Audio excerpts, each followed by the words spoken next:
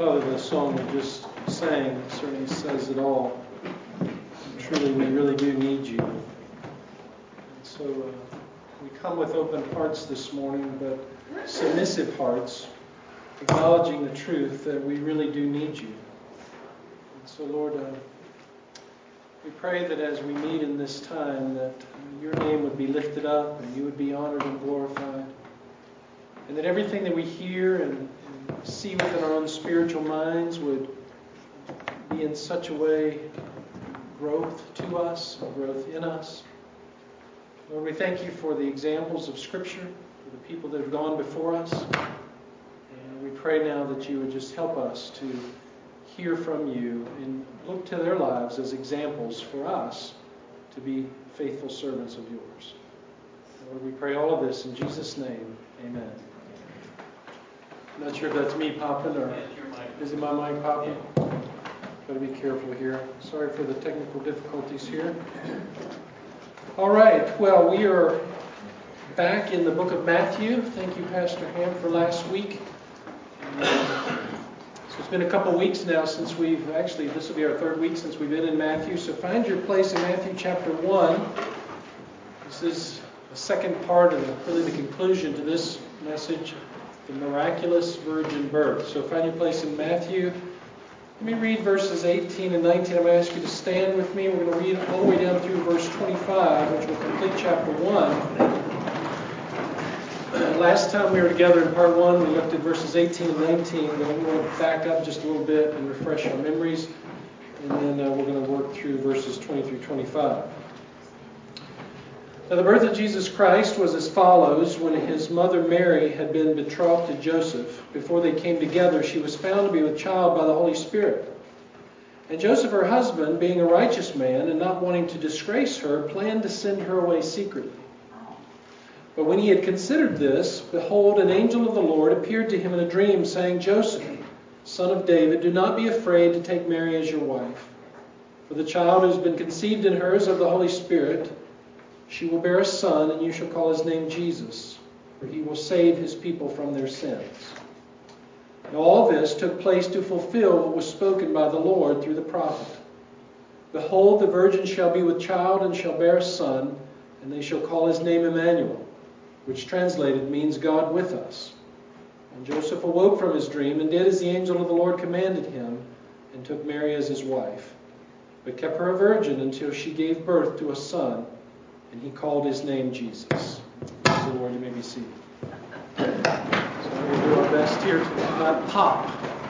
I'm really not hungry. It's not my stomach ground. Not sure what that's all about this morning.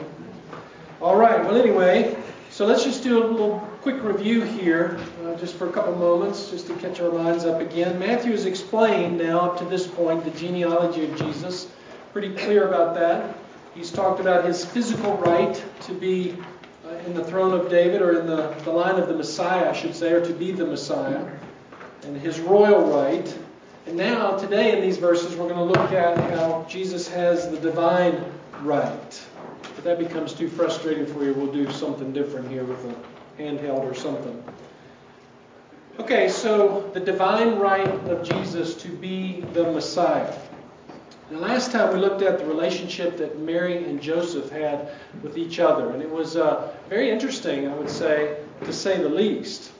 If you remember, they were legally married, but they were under that 1-year betrothal period, which was literally, or maybe literally no contact, physically certainly, and maybe very, very little contact at all, even in a social kind of setting.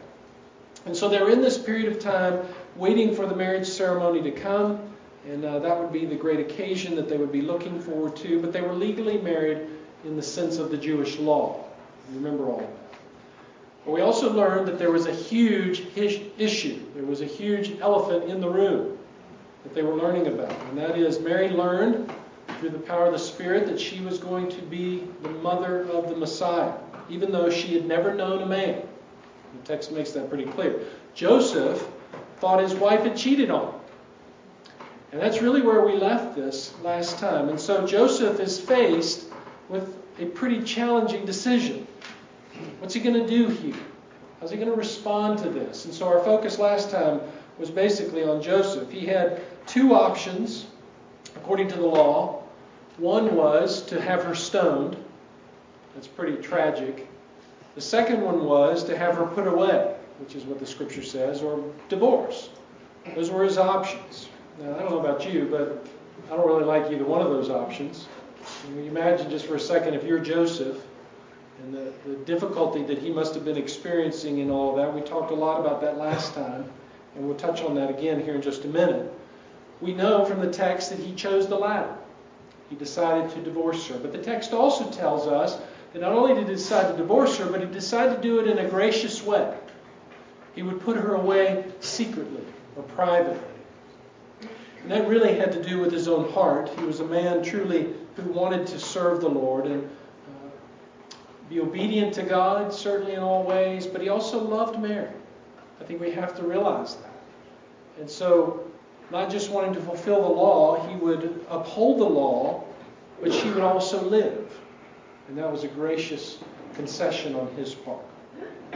Again, we talked about this last time before, is that if you've ever been with anyone, or you yourself have ever been through a divorce, you know how tragic that can be when you find out someone has cheated on you, or you've been in any part of a relationship with somebody else, or even just a friend that's gone through something like that, how challenging that must be. And so I think it's necessary for us to read between the lines as much as we can to really draw out from the text at times what God really doesn't speak much about, but so we can focus on and hear God through it all.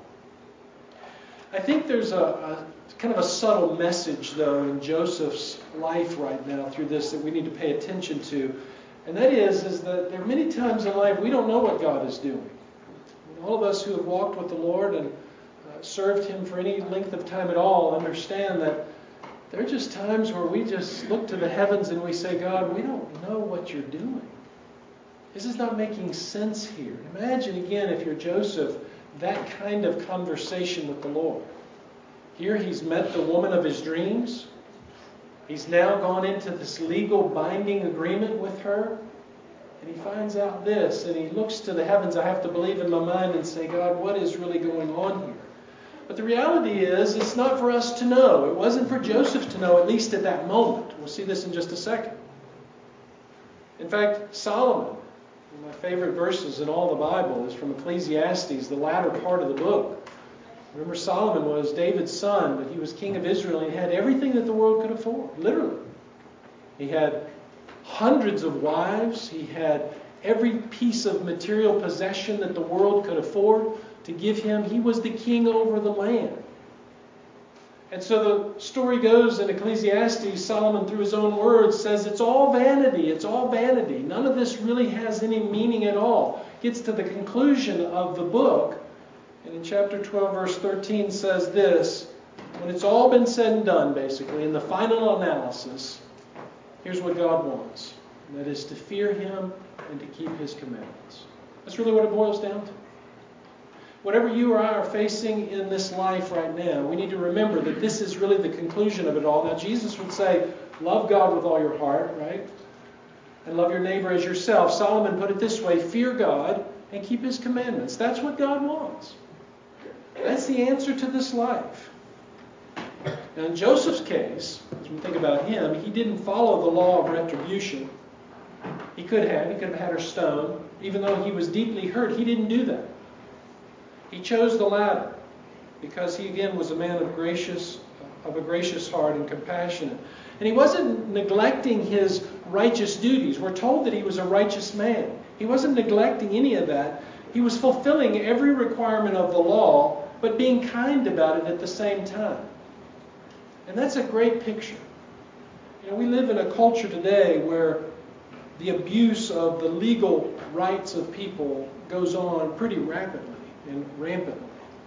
In fact, I was reading some things today, or this past week, that kind of made me chuckle a little bit. Some of you all will remember this, especially if you're Starbucks fans. I think it was back in 2016. There was a lawsuit against Starbucks because somebody said they put too much ice in their cup and it watered down their drink. It was interesting to listen to the writer of that particular article say, well, even a 2-year-old knows that when you put ice in a cup, it melts. and it dilutes the Kool-Aid. But there was a lawsuit that somebody actually put out against Starbucks. I don't think it actually went through. One of the craziest ones, though, of an abuse of a legal issue was a guy by the name of Robert Lee Brock. He was an inmate here in the Virginia penitentiary system, and he was serving a 23-year sentence for breaking and entering and larceny. Well, during his incarceration, he filed numerous lawsuits against the prison. And some of those, probably rightfully so, the prison life, the food, the clothing, the water, coffee, the mail system, all of those kind of things. But the one that really got me was his ridiculous suit, it says here, against himself. Now listen to this. He sued himself for $5 million,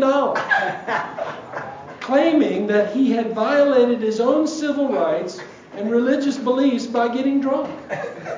His drunkenness was the reason he committed the crimes and landed him in prison.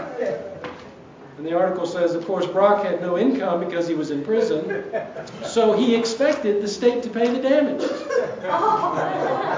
Not surprisingly, the case was thrown out by the judge. Okay, so, here's an example, as foolish as it is, of going by the legal system, but really not understanding it all. Well, I think the point of it is that as believers in Christ, let's go back to us for just a minute. As believers in the Lord Jesus, really, honestly, the best option is always to be kind, isn't it? And Joseph gives us a beautiful picture of this. Kind, gracious, but just at the same time. I mean, again, let's put those two together. He was living out both of these things. There's got to be this balance of justness in this life, but also kindness. We were just having a conversation with someone recently, my wife and I, about how it's never okay to be unkind to someone. It's never okay. There's no justification to ever be unkind to someone.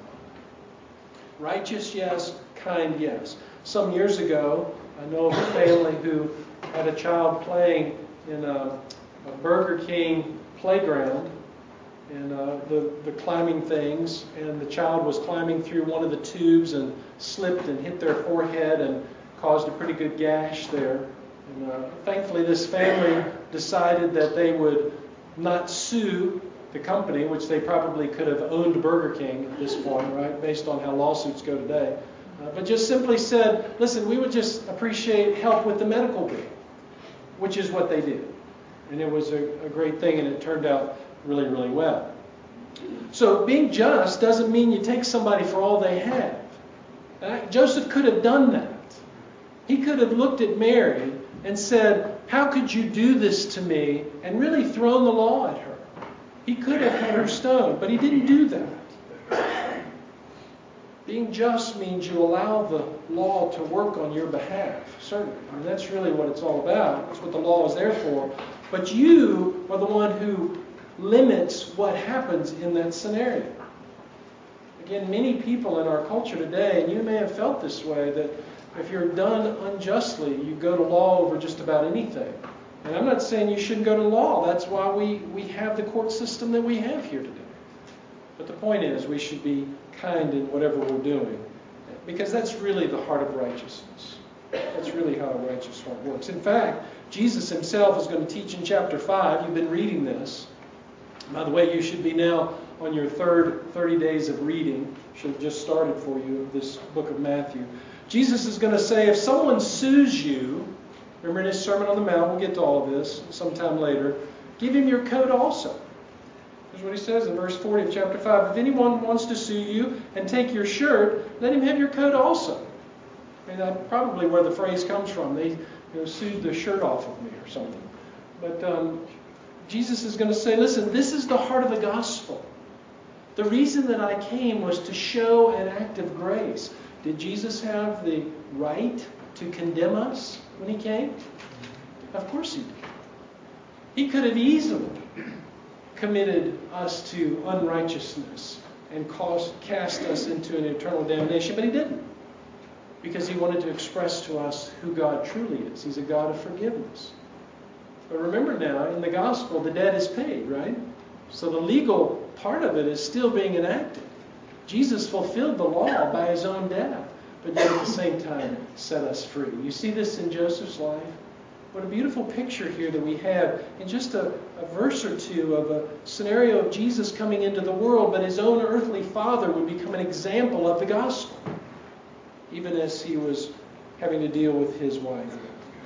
Now, let's go into the breakdown of these verses here as all of that introduction for us, and we'll get through this pretty quickly. We covered, if you're looking at the back of your bulletin, you'll see this layout, this outline. We've talked about these two aspects in these verses, the events leading to Jesus' birth, which were the wedding plans in motion and the trouble for the young couple. Now let's start with the heavenly counsel, because everything shifts for Joseph, praise the Lord.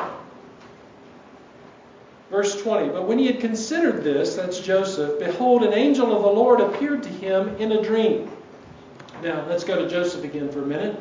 This word considered, as the text says, when he considered, it simply means to ponder. That's what it sounds like. He's going back and forth. Can you imagine?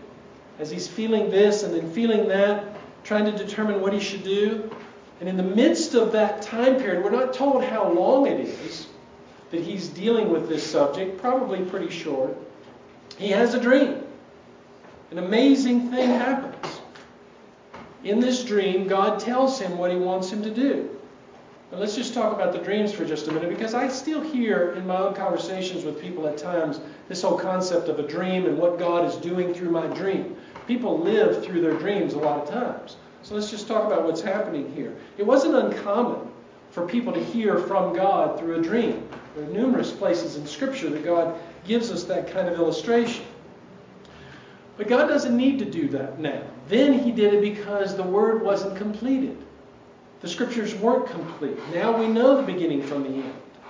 But in those days, that was not the case. So God would speak to them. He would send them messages through dreams and even visions. In fact, as we studied John's revelation, notice, you remember how many times John received something like this from God. But as amazing as the scenario is here about a dream that Joseph would have, the dream is not the emphasis. That's not the important point. What's really important here is the message that the angel has given to him. Now, people can get, again, as I said, all caught up into dreams, often assuming that God is sending some kind of message. Now, I'm not going to stand up here this morning and say that God doesn't use things like that in our life to help guide us. But to put all of our hope and our thoughts into some dream really can derail us if we're not very, very careful. Dreams are not God's way of revealing truth anymore. He doesn't need to do that. As I was just saying a second ago, we have His Word. Dreams predominantly, and we know this from a scientific perspective as well, dreams predominantly are our fleshly way of trying to make sense out of things. If you ever do dream studies, which is really interesting, and you do all of this in psychological schooling, dreams are our physical brains trying to make sense out of things that don't make sense. That's really what's happening in a lot of ways. For instance, you go to bed at night, you've got something on your mind, and you're thinking through it, you're not really sure what to do, and then in your unconscious state, you begin to have all of these thoughts about rhinoceroses dancing on your head, and purple submarines, and all these weird kind of stuff. Well, that's your brain trying to make some kind of sense out of what's happening in the world. So you wake up in the morning and you go, that was ridiculous. There are no such thing as purple submarines or rhinoceroses dancing on my head, so that was just something weird. Okay, so we got to be careful that we don't put our emphasis and effort into dreams. I remember one time specifically when I was doing my painting work years ago, I was kneeled down and I was working on a piece of trim, and I was listening to a sermon, as I often did with my headphones, because there was a lot of noise in the background. It's kind of a construction site kind of thing. And I never forget this penetrating thought that I had in my heart that sat me up straight. And it was something about what was going to happen to one of my children. And it was so fearful. It caused so much fear in my heart that I'd never forgotten it. And I can remember it to this day. And I started thinking that, well, maybe this scenario is going to come true. Maybe God is really trying to tell me something here. And so I would remember as certain events would happen that maybe that dream was going to be fulfilled in some way. And you say, well, you weren't asleep. Well, I was kind of in this weird kind of If you've ever painted, I know Danny understands this, you kind of get into this trance. It's almost like watching fire burning. And you got a lot to do, and you just kind of keep going with the strokes. Have you ever noticed that the brush strokes make a lot of noises? It's terrible. You got to wear earmuffs to keep the brush stroke. That's a joke. Paintbrushes don't make a lot of noise. But you do. Okay. Anyway, but the point is that if we're not careful, we'll follow things in life as if they're reality instead of going to the Word of the Lord. And so that situation has never come about, and I soon learned that that was a fear tactic by the enemy to try to get me all caught up into something, which almost happened for several years. I mean, I really got wrapped up into it for a lot of years, fearful over something that was going to happen. But I learned again that that's not what we're to do. We're to follow the Word of the Lord and live by faith and throw out these things that cause a lot of confusion. Now, Joseph's dream, back to him, was not confusing. This was God's means of talking to him. It was clarifying. It was certainly informative for him. He needed to have this happen. It was instructive, and it was very commanding. This was a direct command basically from the Lord. Notice the angel says, "Do not be afraid to take Mary as your wife." Now, if you've ever watched the movie The Nativity, it's one of the latest that I know of. A few years ago, we actually watched it here one year before Christmas of just that. It's called The Nativity. There's a great scene, a great couple scenes in the movie. One of them is when Joseph and Mary are on their way back to Jerusalem. And they're sitting by a little campfire, and the wind is blowing, and they're traveling with an entourage. It's kind of other people going back because of the census. And in the movie, they portray it this way, where Mary looks at Joseph and says to him, "Are you afraid?" And he just shakes his head, and his eyes gets real big like this, and he says, "Yeah, basically, I'm terrified. I don't know what's going to happen here." Well, Joseph needed to have this kind of encounter because God was doing something great here. The word afraid here is the word phobeo. Sounds pretty familiar, doesn't it? Phobia. I mean, this was a real thing in Joseph's heart. He's married this woman in the betrothal state. Now he finds out that she's cheated on him. He's got a lot of terrifying feelings about this. But what it does do is it shows us the life of Joseph pretty interestingly, that two things really come to mind. He was fully human. I mean, that's what humans do, right? We get afraid of things. And he was terrified. He was scared. Can you imagine, again, the uncertainty in his mind? Think about what he would have to say to the neighbors. I mean, they lived in close proximity with each other. And so how do you tell your neighbor that, Mary decided to go off to college for a while? I mean, what do you say to people about all of this? How are they going to understand? How is he going to best be able to protect her? I mean, what would the culture, what would the community think? They understood the law. And put her away secretly without exposing her. I mean, all of these thoughts going through his mind must have been horrific. So whatever it was, I'm just simply saying, the Lord is telling us here, this was a real fear, just like your fears are real. They are real situations. They're reality to them. They're not figments of your mind. And so much so that God wouldn't say, "Joseph, don't be afraid," if they weren't real fears. God's not going to say that if it wasn't real. And I have to believe there are times in our life where God says to us, "Listen, don't be afraid. You don't need to be afraid. What you need to do is you need to trust me," because He knows and we know that fear is a huge motivator, mostly bad. Unfortunately, the negative sides of life, people try to use fear in order to motivate us in a wrong kind of way. Fear brings about a lot of weird kind of thoughts, doesn't it?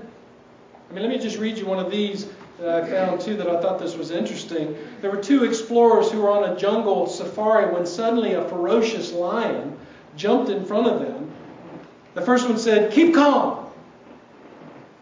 Remember what we read in the book on wild animals.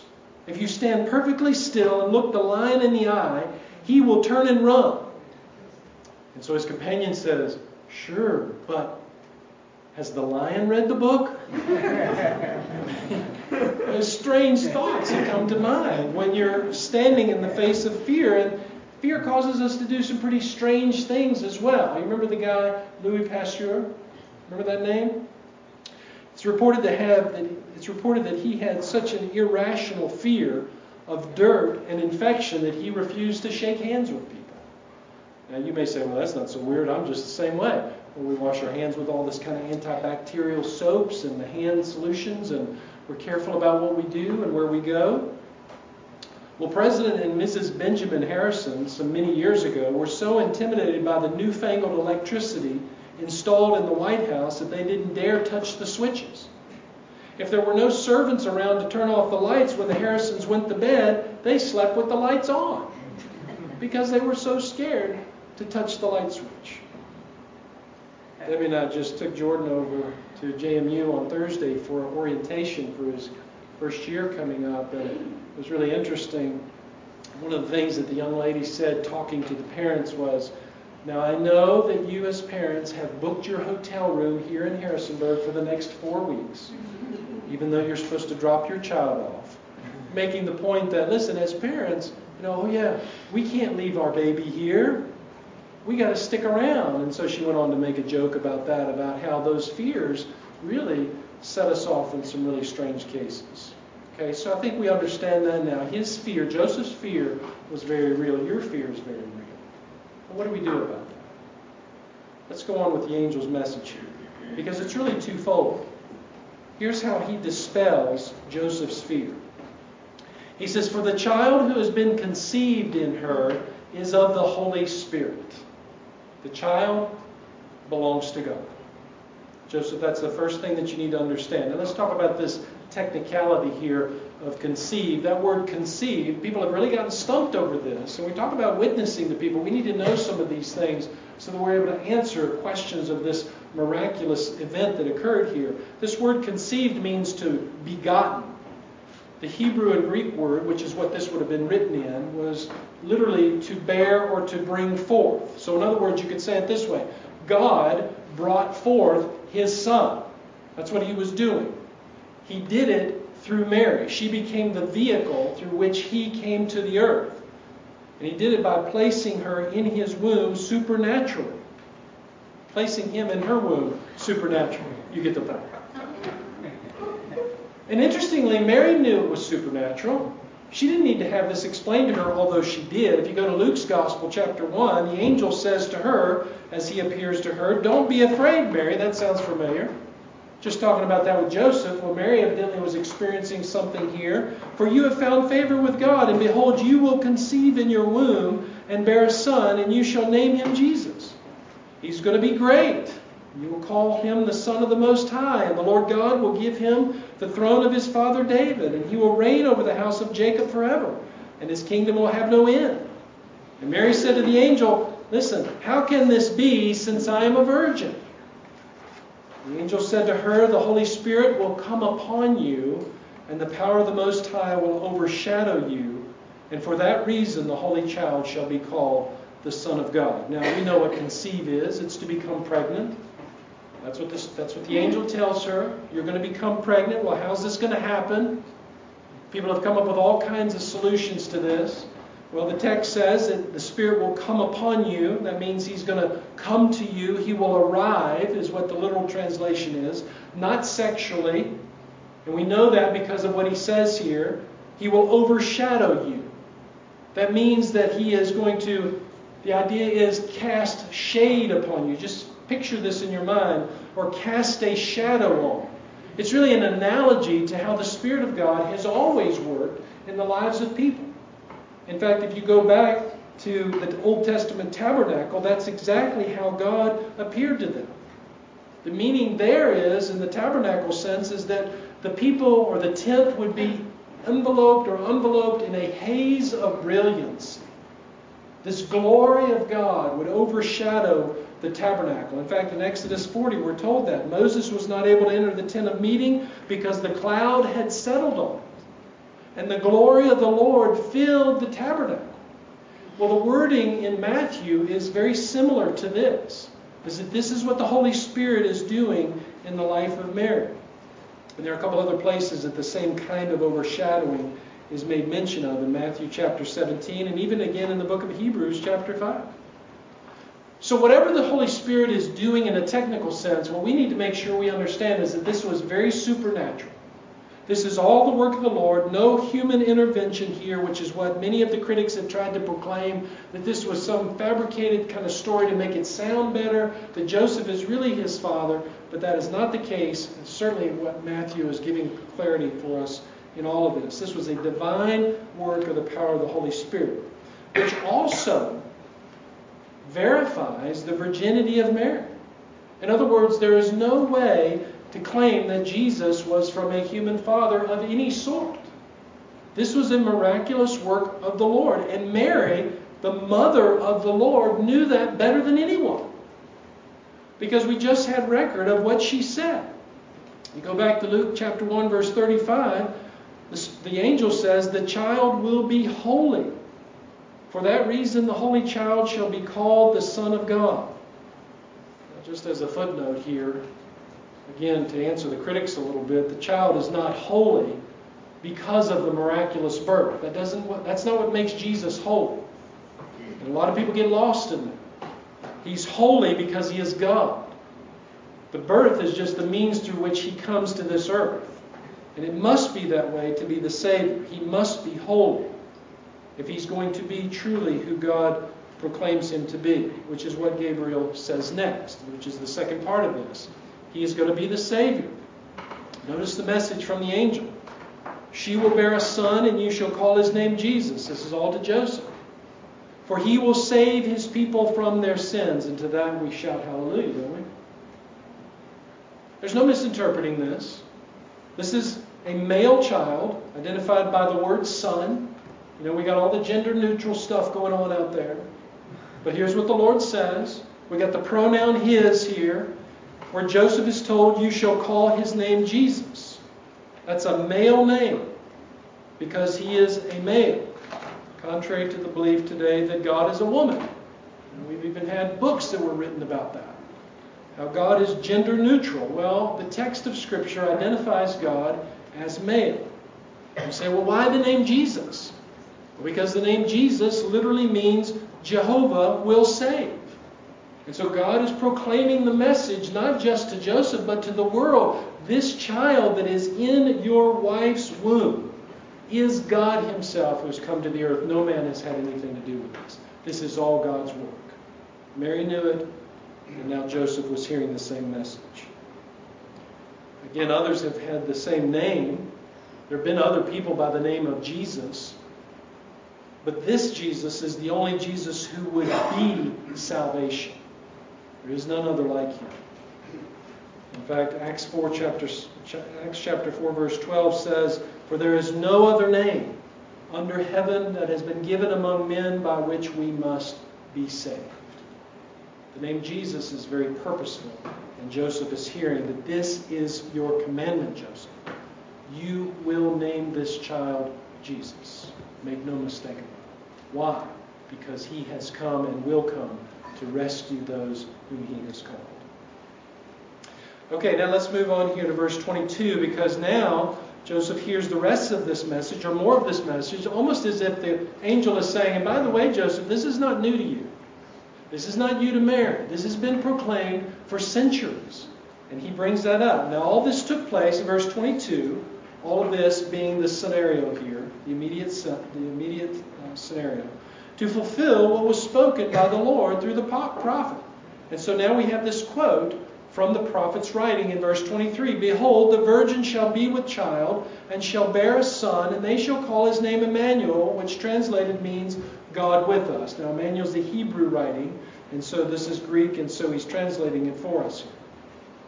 In other words, what we see here is that the announcement of the birth of Christ to Mary and Joseph was not a new message. It was made known hundreds of years prior to Christ's coming. And so through this proclaimer, this prophet, who is Isaiah, we get the message. Now there's an interesting context to this prophecy.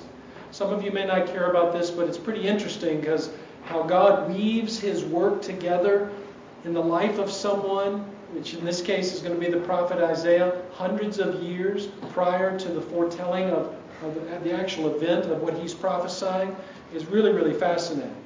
So let me just take you back there for just a minute, and you can relax for a second and just listen to this. Some of you may have studied through this and heard this before. But the story goes, and the truth is from Scriptures, that Isaiah would be called, he's the prophet here, who would be called by God to go to King Ahaz, who was the king of Judah, and give him a message. That's what prophets did. Now, Ahaz was the grandson of Uzziah. Uzziah was a good king. Ahaz was not. He was a wicked king. So God has a message for Ahaz through the prophet Isaiah. Isaiah has turned to idols. He is even, now listen, he's a Hebrew. He's the king of Judah. But yet he himself has even offered one of his own sons to Molech. Burned him in the fire. And so he has really fallen off the wagon here and gone for pagan worship. But because of Ahaz's wickedness and God's promise to his people Israel, the king of Syria and the king of the northern tribes in Israel come together and they devise a plan to go to Ahaz and say, hey, join with us as we go to attack the Assyrians.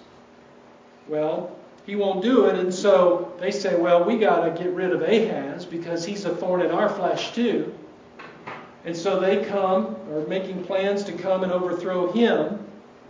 And it's then that Isaiah comes with the message right here that we're told in Matthew's Gospel to Ahaz.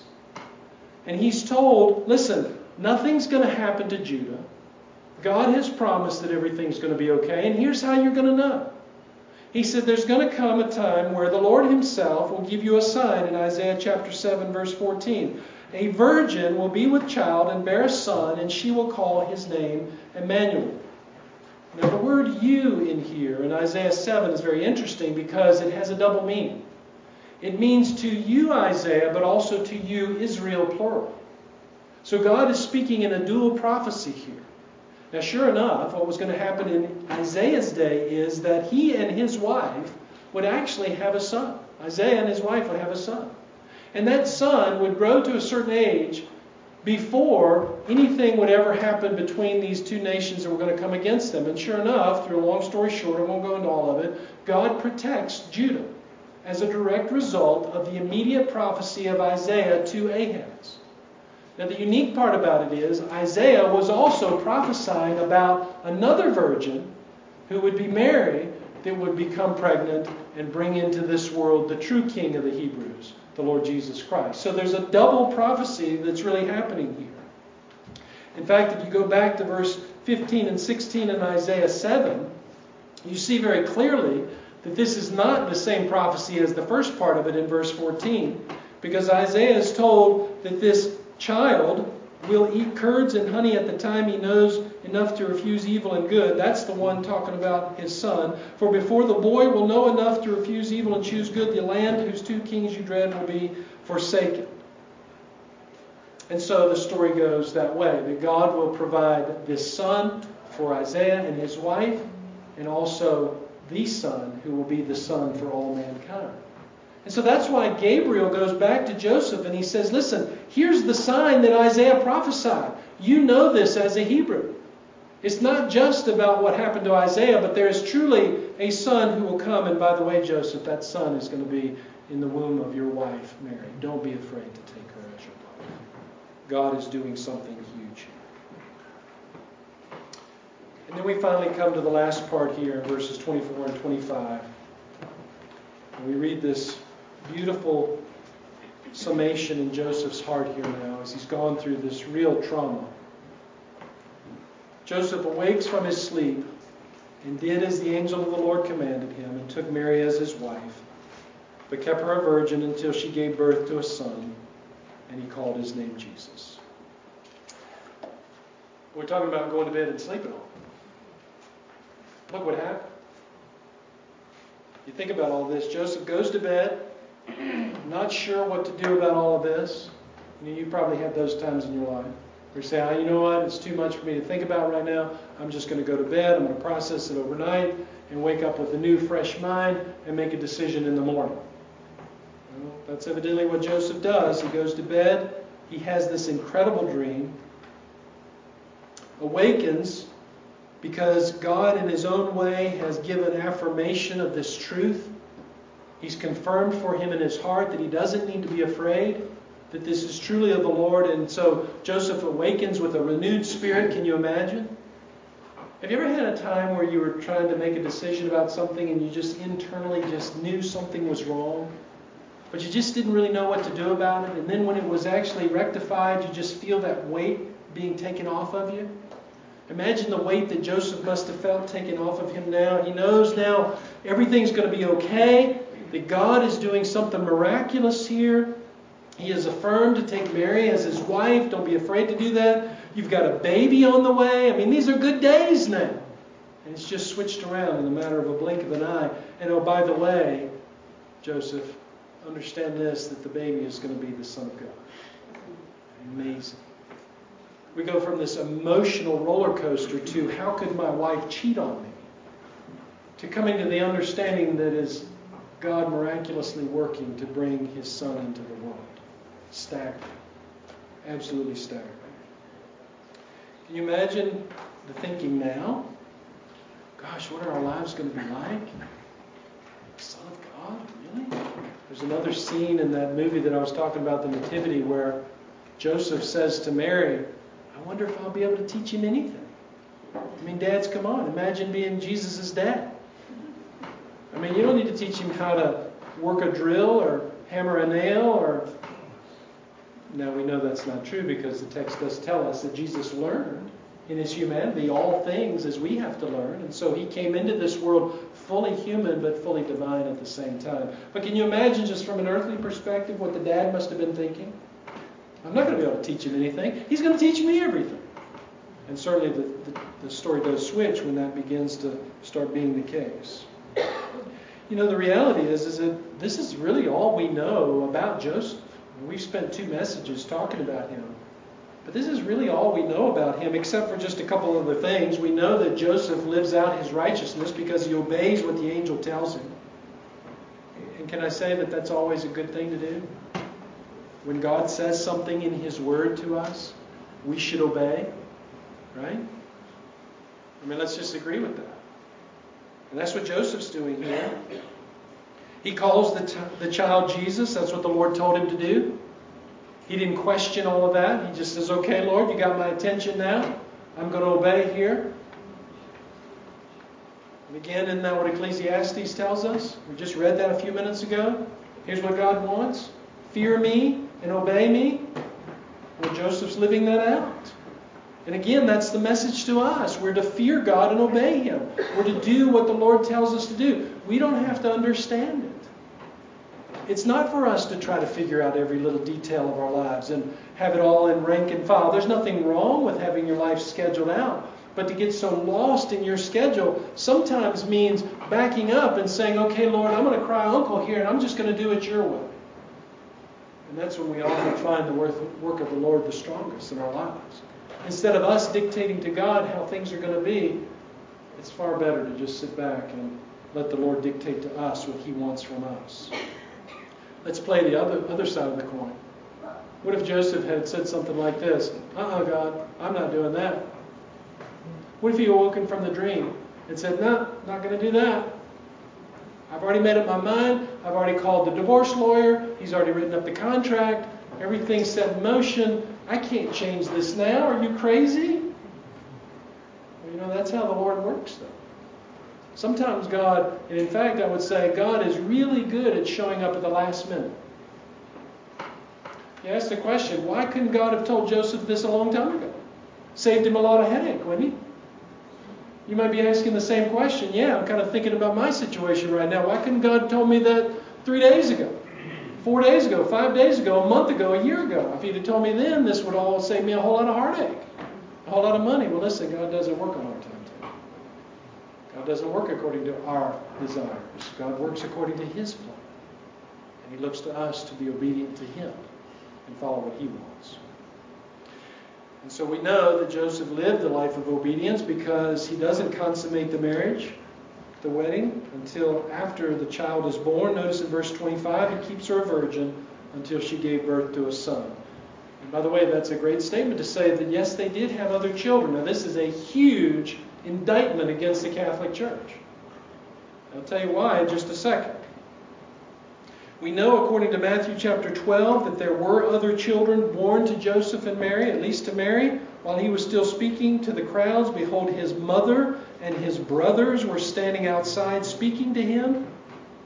In chapter 13, verse 55 of Matthew, is this not the carpenter's son? That's Joseph. Is not his mother called Mary? And how about this? His brothers, James and Joseph and Simon and Judas?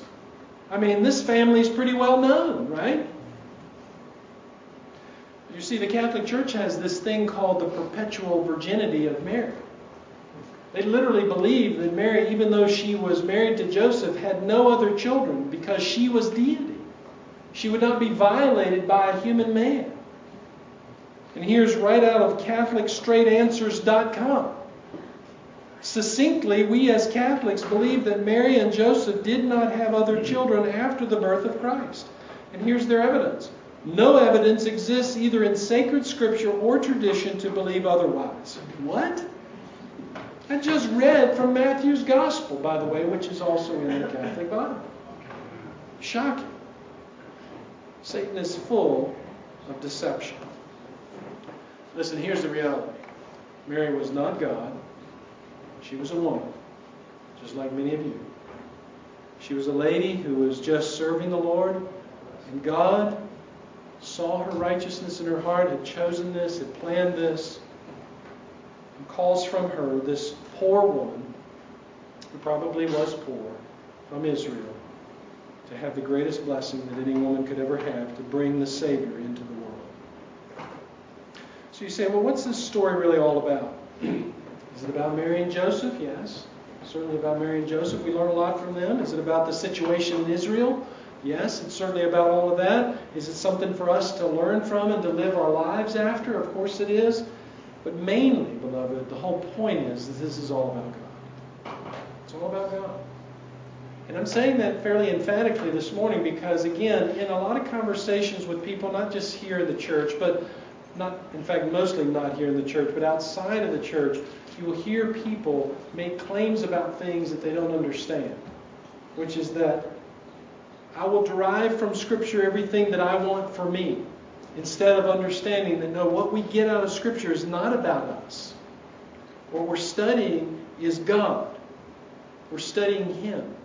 We're learning about Him, how He operates, how He thinks, how He moves, how He makes decisions, how He infuses us with the privilege to be a part of His work. You see, our human flesh is so sinful that it wants everything for itself, including the Word of God, so that it can take it and do something with it so its life is fulfilled.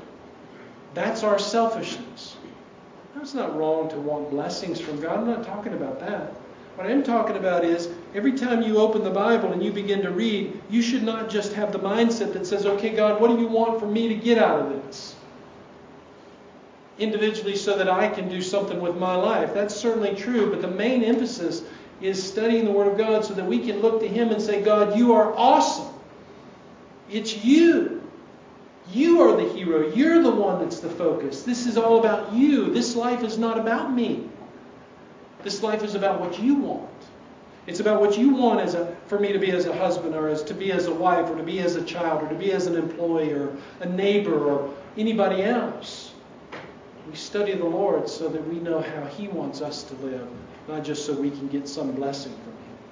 I'm convinced, beloved, that's a big problem with the church today, is that we're so selfish, so sinful in our core, that even though we say we want to worship God, what we're really looking for is for Him to give us something for us. Because our sinfulness is hoarding. Fix me, God. Help me, God. Give me this, God. Do this for me, God. Don't let that happen, God. Why would you? Why would you? Don't do, blah, blah, blah. Instead, we should be saying, God, you are God. Quite honestly, like Job, he said it best. Though the Lord slay me, yet will I serve Him. It's all about God. This is a miraculous work of the Lord so that we will learn about God, so that we trust Him for what He does, not for what we get. It's all about Him. So what's your takeaway from all this? Well, truly, God must be doing some things in your life, in my life, that we don't understand. I'm certainly convinced that that's the case. What's the answer? We're to trust Him. That's what we're to do. We just trust Him. We make our decisions based off trust. We live our lives based off trust. Let's follow Ecclesiastes. We fear the Lord. And we listen to what He wants. Again, you may be in a situation right now that seems pointless and senseless. And in your mind, you're asking God, what are you doing?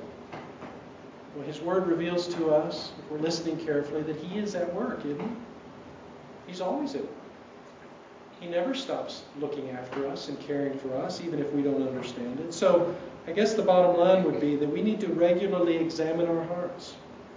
Again, it's very fitting that we're going to take communion here in just a second.